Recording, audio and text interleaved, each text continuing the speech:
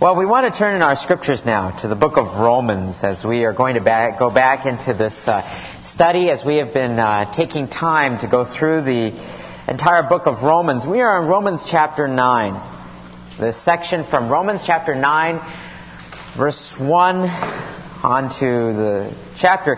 Chapter 9 through 11 is a section that deals with God's work in Israel. Life, the life of that nation. And this is a more challenging passage. As we look at it, there's a detailed outline in your bulletins as well that will help you to follow along. Romans chapter 9, one of the most challenging passages of the Bible, addressing the sovereign purposes of God, particularly with the nation of Israel, as we read the entire chapter beginning in verse 1 of Romans chapter 9.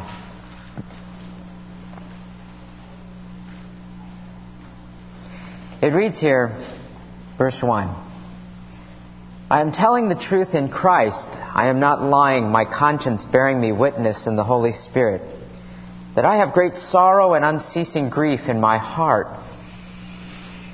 For I could wish that I myself were accursed, separated from Christ for the sake of my brethren, my kinsmen according to the flesh, who are Israelites, to whom belongs the adoption as sons, and the glory and the covenants and the giving of the law and the temple service and the promises, whose are the fathers, and from whom is the Christ according to the flesh, who is over all, God blessed forever. Amen. But it is not as though the word of God has failed, for they are not all Israel who are descended from Israel. Neither are they all children, because they are Abraham's descendants, but through Isaac your descendants will be named. That is, it is not the children of the flesh who are children of God, but the children of the promise are regarded as descendants. For this is a word of promise. At this time I will come, and Sarah shall have a son. And not only this, but there was Rebekah also, when she had conceived twins by one man, our father Isaac. For though the twins were not yet born, and had not done anything good or bad, in order that God's purpose according to His choice might stand, not because of works, but because of Him who calls, it is said to her, the older will serve the younger. Just as it is written, Jacob I loved, but Esau I hated. What shall we say then? There is no injustice with God, is there? May it never be. For He says to Moses, I will have mercy on whom I have mercy, and I will have compassion on whom I have compassion. So then it does not depend upon the man who wills or the man who runs, but on God who has mercy. For the Scripture says to Pharaoh, for this very purpose I raised you up, to demonstrate my power in you, that my name might be proclaimed throughout the whole earth. So then He has mercy on whom He desires, and He hardens whom He desires. You will say to me then, why does He still find fault? For who resists His will? On the contrary, who are you, O man, who answers back to God? The thing molded will not say to the molder, why did you make me like this, will it? Or does not the potter have a right over the clay to make from the same lump one vessel for honorable use and another for common use?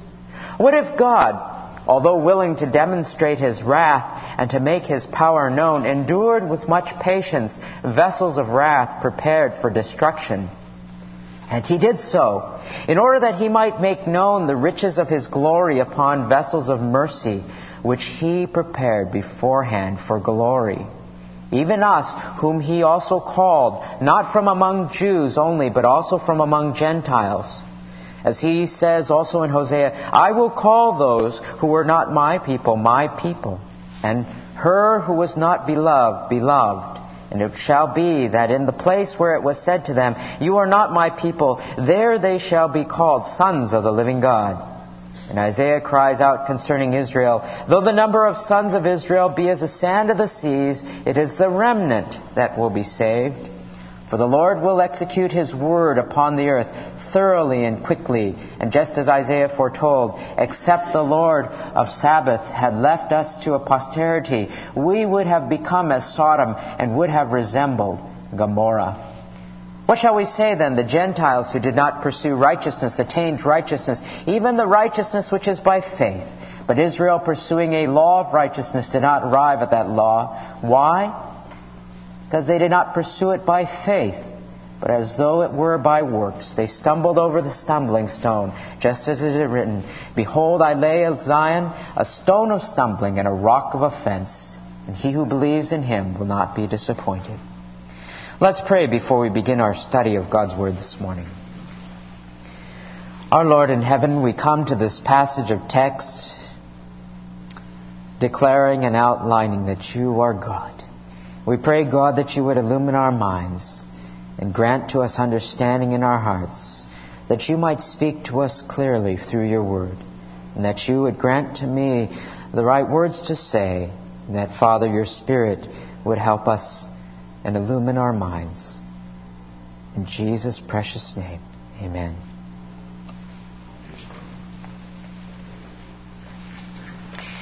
One of the most challenging passages of Scripture is the passage we come to here today, declaring the purposes of God. The purposes of God and the plan of God. And it's a passage that's perhaps not hard actually to interpret, but for many people it is one of the passages that is hard for them to accept.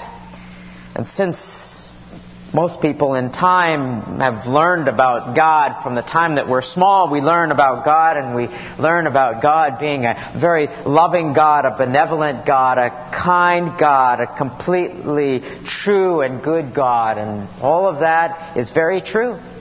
It's very true. We tend to hear less about the justice of God, the holiness of God, the wrath of God even as well, which are also true. Modern day people conceive of God as a sort of a grandfatherly type of a man or something like that would never hurt anyone. But a biblical view of God helps us in our understanding as we come to this passage, a very pivotal passage that speaks to us about God's plan, God's purpose, particularly with Israel. And it's important for us today as we go into this passage. It's going to be a passage that will require you to think, to understand, and to not simply look over it in a superficial, cursory glance and that might be full of stories or whatever for us, but because it has particular implications as we look and study, it will require that you think. And that's why there's a much more detailed outline in your bulletin to follow along, because herein lies Paul's elucidation of God being a sovereign God and God being one who chooses. And so as we look forward to this passage, we look forward verse by verse as we go on. There is an outline there that I hope that you'll follow along with us. And here it is not necessarily or particularly speaking about salvation per se. Because many people, when they talk about the sovereignty of God and the free will of man, or they debate the idea of God being sovereign in salvation, blessing some and not blessing others, or God's choosing of some, God's election of others, and His reprobation of others, meaning that He passes over some for salvation, they go to this passage, but the context of this passage is more so in relationship to God's sovereign dealings with the nation of Israel. So, we haven't been in the book of Romans for a number of months, and I'd like to paint perhaps a framework or a picture for you of where we've been and where we're going. And the book of Romans is a highly theological book. In fact, there's all sorts of theology and doctrine, teaching. That's what doctrine means. Teaching of Christian truth. For the first 11 chapters of Romans. And then comes the very first command for us to do something. It doesn't come until chapter 12, and we're only on chapter 9. Paul often does that, you know. He says, these are the things you have to understand about life. And this is how we ought to behave in light of that. And he begins in Romans chapter 1 and tells us about how we are sinners and how God has been so gracious. And because of His love, He declared some to be righteous. He justified us He declared us righteous, and how His process of sanctification, how He causes us to grow so that we can be much more like Christ, so that we can shine for Him, and how He's given us the Spirit of God to indwell us and to live a Spirit-filled life, that we might have a life that is full of who God is, that we might exemplify the character of godliness in our life and be a testimony of Christ. And then we come to chapter 9, where we are at today. And here Paul tells us about in chapters 1 through 5. Verses 1 through 5, about Paul's great sorrow. Paul's great sorrow. The sorrow that a lot of his people have not come to know Christ. Do you know why Jews today reject Christ? You know, the nation of Israel, when you go to Israel, it's very secular. It's very secular. In fact, most Jews there are secular. When you go around, it's a very nice country to go in, and you know they're fairly well off, well-to-do. Their greatest industry is tourism, because so many people want to go to Israel, and you get to ride in the taxis that are all BMWs and all that. And it's really quite a nice place to go, but very, very secular. Very secular. Most Jews are like that, and they are, in fact, some of them, I should say, are professing atheists. In fact, they are anti-God. They can even be anti-God, like my neighbor at the office. He's anti-God. He's Jewish. He's anti-God. He says he's anti-religion. He's quite angry. He says, where was God during the Holocaust when my grandfather was killed? And he's very angry. And many Jews reject Christianity. In fact, if you were a Jew and you decide that you're going to follow Christ, they'll disown you. Why do they reject Christ? 3 major reasons why they reject Christ. One is they have this argument that says, well, if Jesus was the Son of God, if He was the Messiah, and if we are God's chosen people, because even Christians will say Israel is God's chosen people, why was it that our religious leaders in the past missed the boat? Why was it that for hundreds of years, so many Jews throughout the centuries do not recognize Jesus as the Messiah? I mean, wouldn't God want His Son or His Messiah or whoever that He would send to be recognized by His own people? And yet for thousands of years, our people have recognized Jesus, no, not as some Savior or Messiah. They've recognized Him as perhaps some heretical movement that have dragged a number of people away into something they call Christianity. And so they have an argument. I am not going to turn to Christ because of our history. Look, for centuries it has been like that. And God wouldn't do something like that. Secondly, Jews reject Christianity because of the abrogation or their perceived annulment of the Old Testament Scriptures. They would say, well, if you have the New Testament now and it tells us about some new covenant you speak of, what happens to our old Hebrew Scriptures? I'm not going to let go of that. And being so entrenched in the legalism of that day and of today, they desire to follow the Old Testament laws, and to say that the Old Testament is no longer valid or applicable or whatever it might be is unthinkable to them.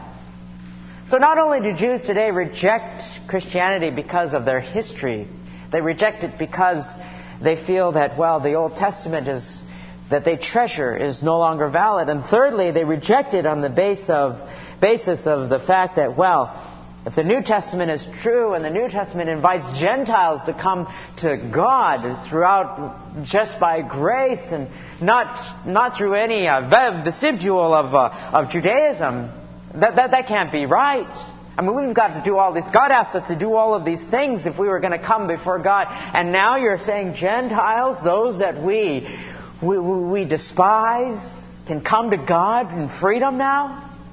That's not right. And so they would reject Christianity based upon the history, based upon the perceived annulment of the Old Testament, and because it makes it too easy for Gentiles to come to know Christ. And that's what precipitates some of these thoughts that Paul says here in this particular chapter. When it comes to how God will deal with Israel and how God is sovereign in His purpose and His plan. And he begins here by expressing his heart. He says in verse 1, I'm telling you the truth, and my conscience bears witness of his great sorrow in his heart. Verse 2, and unceasing grief. Why? Because his people have rejected God. His people have rejected Jesus. His people have rejected the new and the good news that is to come. And he said, I would do anything if I could give myself, my own life, so that my people could come to know Christ. In verse 3, I would. And that is his heart. And I thought to myself, is that our heart as well? That people might come to know Christ? I thought of my own life and I thought, my goodness, what is it that we value here? That we just give and we invest our life and our time in? I thought about my own family and I thought about people that I know. And I thought to myself, boy, when I read this, one of the things that we value here in our culture, I know in my family we did, and I thought of my folks. What would they do? What would they do? I know my folks and my family, and I know many other families. One of the things they truly value and they would put their time and energy in is education. Education to them was so highly valued. And we look in our culture today. The U.S. Census Bureau of 2002 tells us what? Tells us that, well, in Seattle, we have one of the highest educated cities in the entire nation. Almost 50% of people here in the city have a bachelor's degree or higher, and a number have doctoral degrees.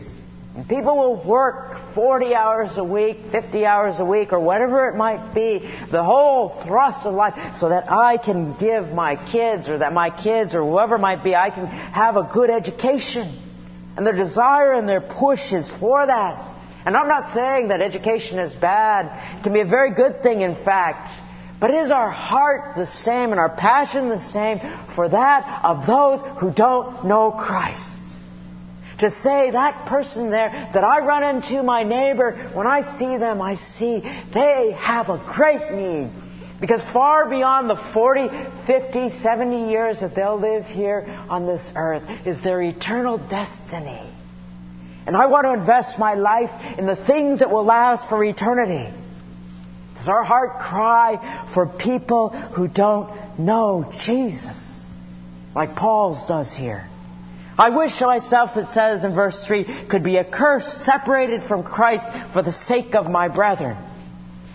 That is the heart for the unsaved. But are we so stuck on ourselves that we walk past, not even realizing that the person who is walking past us is spiritually dead? And so Paul addresses this. People say, well, hasn't God failed then? That's the objection of the Jews. If Jesus was the Savior for the people of Israel, has God failed then? Has God failed in His promise to bless His people with a Savior? After all, Abraham was the father of the nation of Israel, and they were going to be the chosen people, intended to be the light to the world, that all people would be blessed through Abraham. Has God not failed? That is the question that Paul anticipates and answers here in verse 6. The first question, potential objection that he says is, has God failed? And the answer in verse 6 is, number 1, but it is not as though the word of God has failed, for they are not all Israel who are descended from Israel. The answer, Paul says, is no. God's promises have never failed. They will never fail. They have not failed. Why? Because God's promises to the people of Abraham's descendants are not simply those who are of his flesh. In other words, the Jew. Remember the Pharisees? They would be so proud. They would say, you know what, I'm a child of Abraham. I'm okay. If I'm born an Israelite, I'm automatically part of the family of God. People say that today. I'm born into a Christian family. I must be a Christian. I was raised as a pastor's kid or a missionary kid, or I was raised in the church, or I grew up in the church, or I go to church every Sunday. It doesn't speak of anything. Because it's not physically, or it's not what we do. It is that of the heart. The condition of the heart. Everyone comes to God not because they are of some Christian family, not because of their some lineage or whatever. And Paul says that here, because those who are of Israel, he says, are not simply fleshly descendants of Abraham, like the Pharisees would say. That is, it is not, verse 8, children of the flesh who are children of God, but the children of promise who are regarded as descendants. Paul's here writing to Jews. He's writing to fellow Israelites. He's saying just because you're of Abraham's descendants doesn't make you part of the family of God, quote unquote. And he gives two illustrations. One, that of Isaac. That of Isaac. For he says here, for this word of promise, he says here, and the children of promise, and he's speaking in verse 7, through Isaac your descendants will be named. This is a promise of God.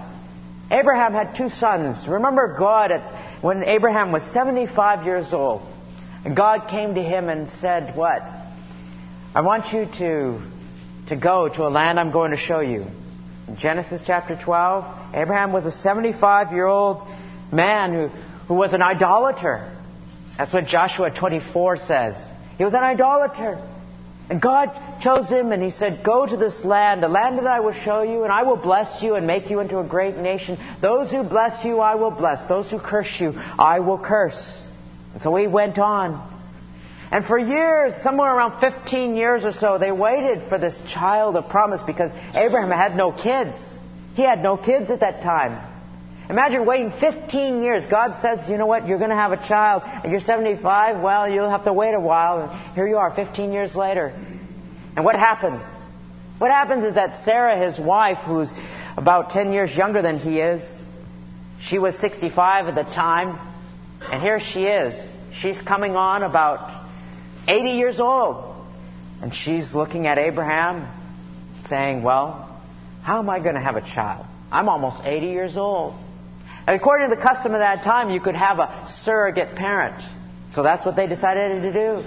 They decided to say, well, I have my handmaid here. Her name is Hagar. Abraham, why don't you have a child through Hagar?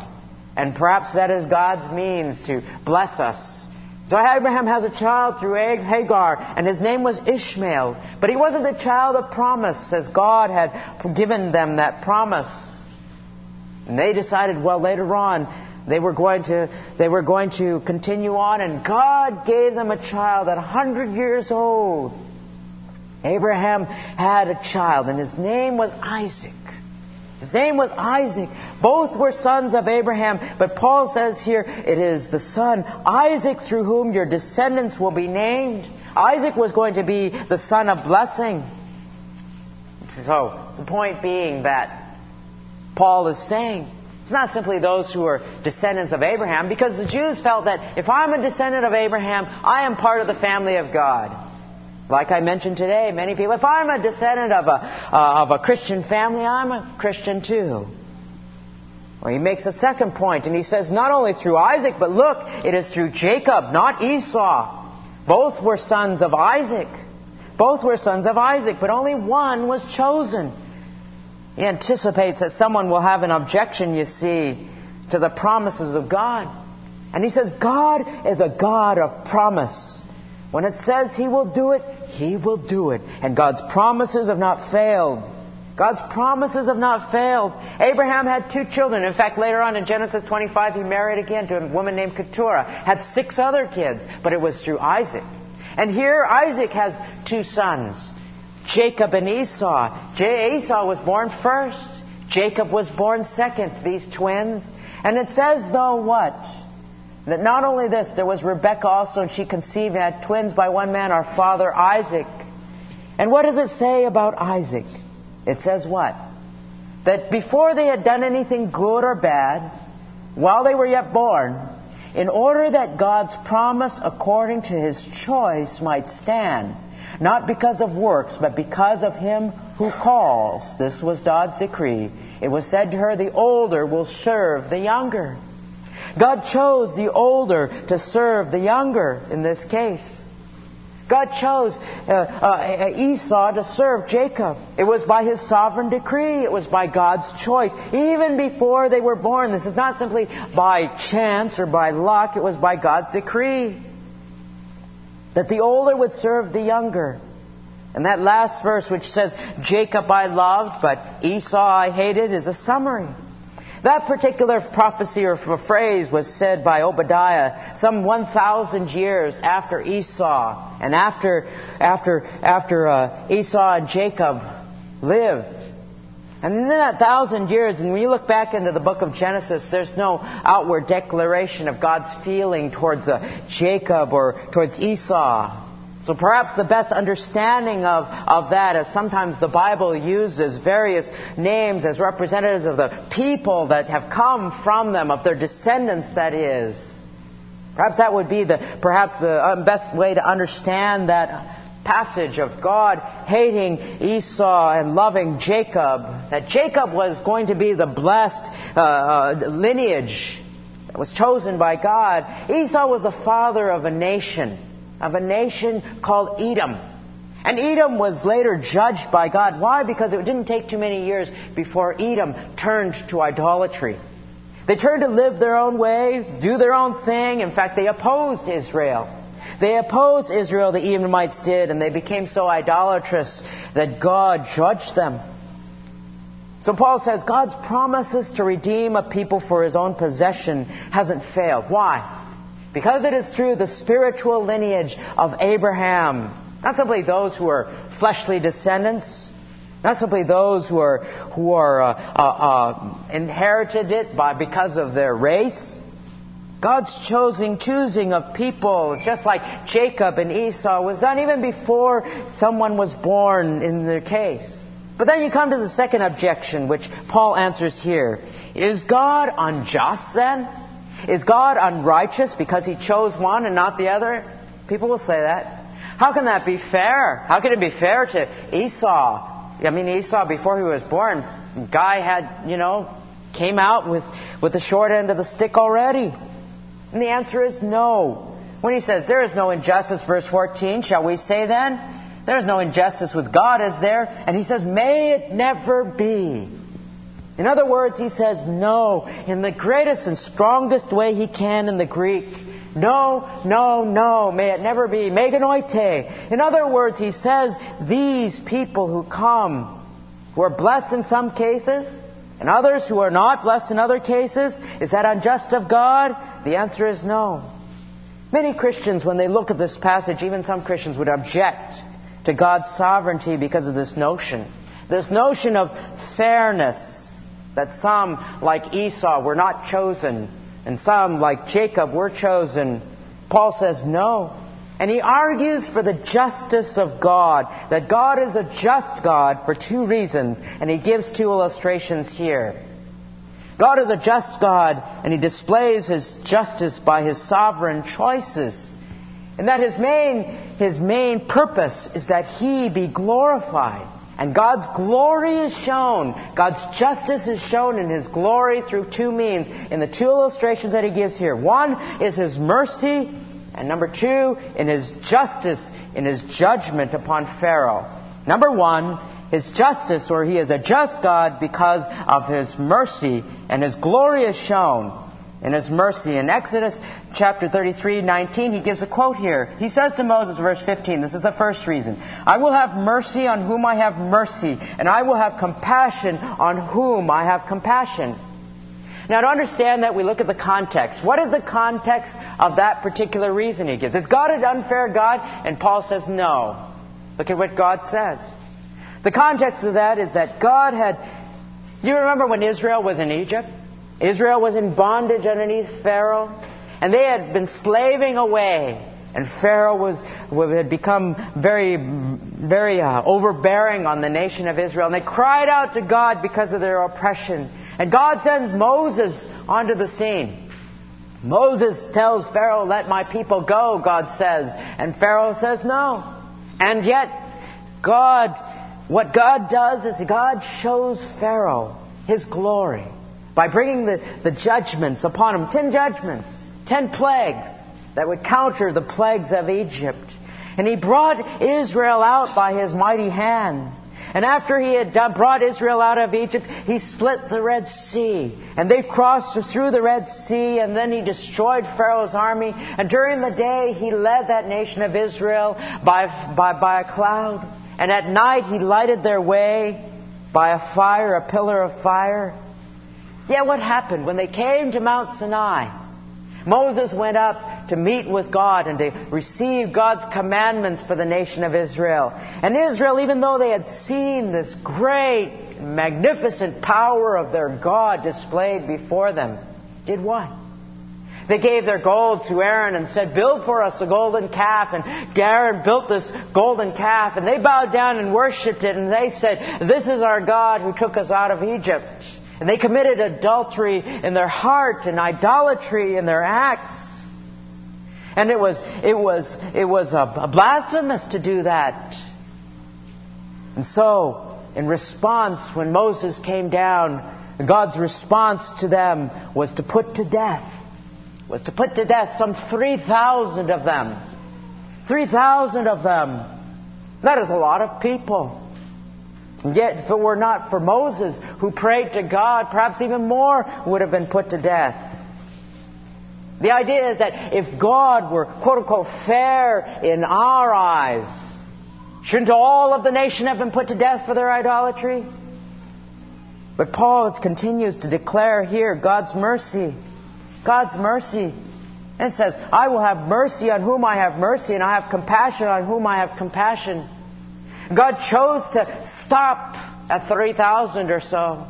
He chose only to punish a certain amount, and the others, they would be punished as well. But He chose to take the life of 3,000. To us, that was an act of judgment as well as His mercy. Mercy in what? Sparing the life of all of the tens of thousands of others. We talked this morning in Sunday Bible class about what the difference was between grace and mercy. Grace is something that we give to someone else so that is undeserving, or God gives to us who is undeserving. Mercy is that which we deserve. That we deserve certain punishment or judgment or whatever. We may deserve that from God, but God withholds that judgment. And God shows His mercy. God showed His mercy upon Israel, and He showed His compassion upon those that lived. What would have been fair for the Israelites in our eyes? That the rest of them would have been wiped off the face of the earth for their sin? Perhaps that would be, quote-unquote, fair. But God chose to take the life of 3,000 and to have compassion on the rest. That is by God's choosing, and God is sovereign in that. For it says in verse 16, it doesn't depend on the man who wills or the man who runs, but on God who has mercy. Is it because some of those Israelites willed it and said, "I'm not going to be judged by God"? No. It is dependent upon God who has mercy. Then God shows His glory, and God is a just God, as it says in the second reason, in which He shows His justice in bringing judgment upon Pharaoh. For the Scripture says to Pharaoh, "For this purpose I raised you up, to demonstrate my power in you, and that my name might be proclaimed throughout the whole earth." The second example is that of Pharaoh. And remember when Pharaoh was oppressing the Israelites in Egypt. And Pharaoh is a title, by the way. It was probably one of the kings, like Amenhotep II. It was proud and arrogant. God used his hardened heart to show His glory. God showed His power. If Pharaoh had not hardened his heart, and if God had not hardened his heart as well, then God would not have shown perhaps His plagues that were on there. Pharaoh would have said, well, all right, you can go. And the people would have left. God used that difficult time, though, to show His glory and to show the justice that He rightly deserved. Pharaoh did. The deliverance of Israel, you see, is the greatest of all celebrations in the Jewish mind. And they celebrate Passover every year. And it shows two truths, this whole situation with Pharaoh and of Israel. Number one, it shows in verse 18 that He has mercy on whom He desires, and that He hardens whom He desires. He has mercy on whom He wills. He has he hardens whom he wills. Moses and Pharaoh, you see, both of them. Do you realize that Moses was also a murderer? Moses was also a murderer. Pharaoh was murdered as well. And yet one received mercy and the other did not. And God used both in different ways. One to show His glory and His justice through mercy. One to show His glory and His justice through His judgment. The point in the section of the text is that God is not unjust in either circumstance, because the glory of God is done and the justice of God is shown, the compassion of God and the character of who God is.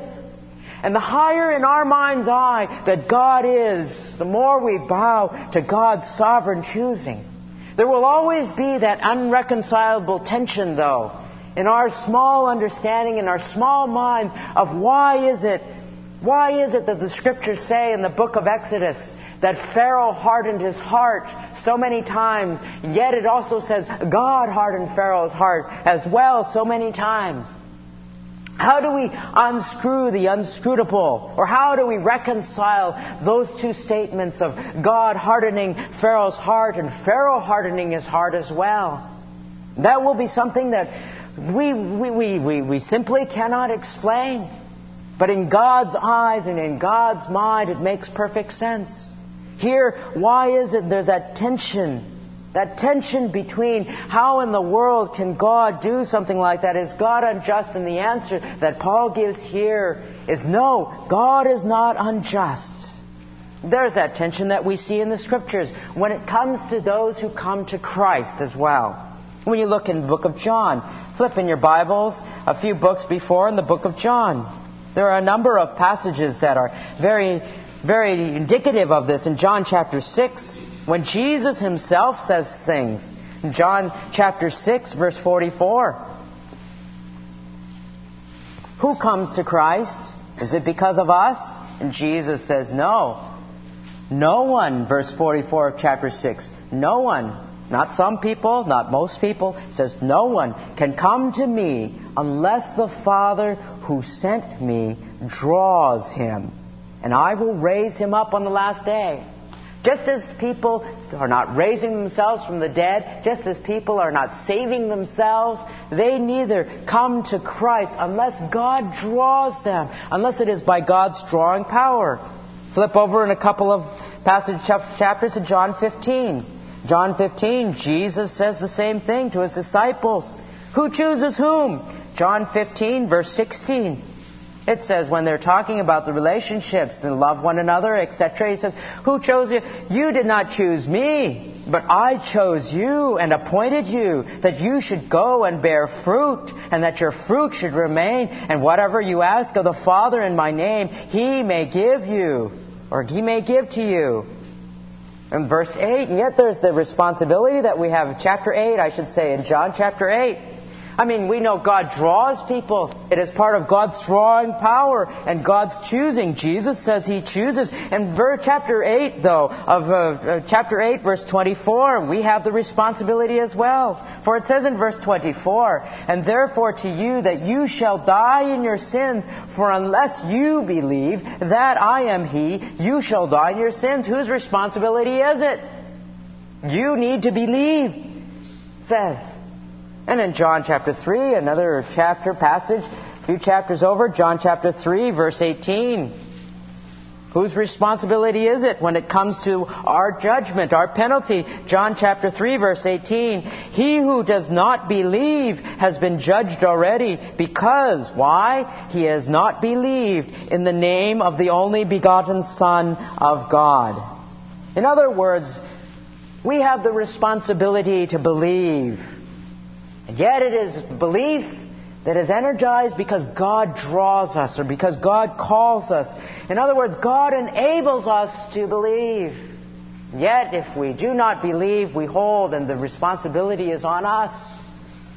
There is that irreconcilable tension that occurs because in our mind's eye, it doesn't make quite as much sense as we would like it to. Long ago, I had heard an analogy that I had thought was very helpful in my own understanding. And it was as if this picture was painted, that God walked into a valley of dead men's bones, full of dead men's bones, and everywhere he looked, there were simply skeletal remains throughout the entire valley. All because humanity had sinned, and all because God had declared that the penalty of sin was going to be death, and mankind brought that sin upon themselves, and there they are, full of dead men's bones, skeletal remains throughout that entire valley as far as the eye could see.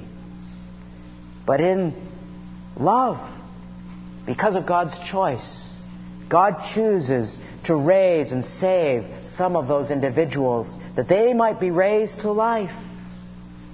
That they might be raised to life. Is it for us to blame God and say, God, you're not fair. How can you be just? You should raise everybody, should He? When it is because of our own sin that we are in the state that we are in. He has given mercy and compassion to some and not for others. All because of God's predetermined will. Just as in the case of Jacob and Esau. It was even before they had done good or bad, it says. God's promises, number one, have not failed because of Israel's unbelief. Because His promises extend to those who are not merely of descendants, physical descendants. God is not unjust because of two reasons. Because in showing His mercy and His compassion, as well as His justice in His judgment upon Pharaoh, God shows His glory. God is a just God. How can God then, the third question, how can God then hold us personally responsible for our actions? In verse 19, you will say to me then, why does He still find fault? For who resists His will? How can I be held accountable then if I cannot resist His will? And that is what we'll cover in the coming week. As we talk more, there's more time to elucidate the rest of the passage. As we talk about the doctrine of reprobation, which some call double predestination. But the doctrine of reprobation is that God passes over some. In that valley of dead men's bones, God doesn't raise all. God passes over some and raises some. That is called the doctrine of reprobation. And we'll talk about that next week. But although the doctrine of the sovereignty of God is one of the most debated issues perhaps in Christian theology, it also is one of the most comforting.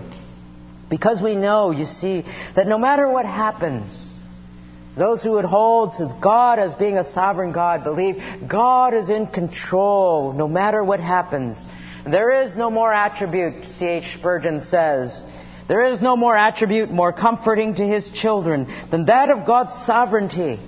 Under the most adverse circumstances, in the most severe trials, they believe that God's sovereignty has ordained their afflictions, and sovereignty overrules them, and sovereignty will sanctify them all. There is nothing for which the children ought to be more earnestly contending than the doctrine of their Master over all creation, the kingship of God over all the works of His own hands, the throne of God and His right to rule and sit upon that throne, for it is God upon the throne whom we trust, unquote. It is God that we trust, that God is a just God, that God is a good God, and all that happens is for our good ultimately and for God's glory in some way, shape, or form. And yet in our mind's eye we may not truly fully understand because our minds are limited and God's is unlimited. And yet to God be the glory because God is glorified.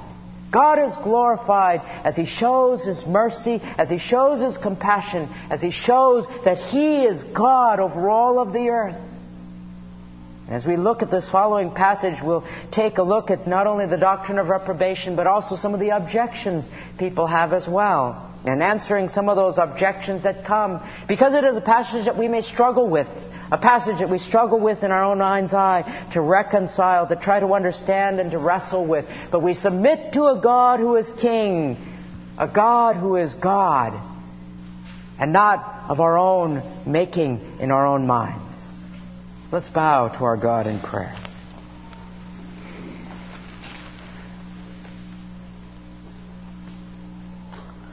Our Father in heaven, we pray that Your Word was clear, and that, Father, You would cause us to bow to You, to submit ourselves to Your Word. That as we go back even perhaps to reread this text, that so clearly speaks of you as our God. We know, Father, that in our culture, especially in our democratic world, we know, Lord, that we desire to have our own choice. And we know that we are responsible, Father, for our choices.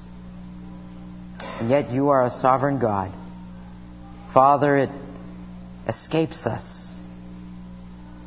But what a wonderful truth it is that you are a God who is in control.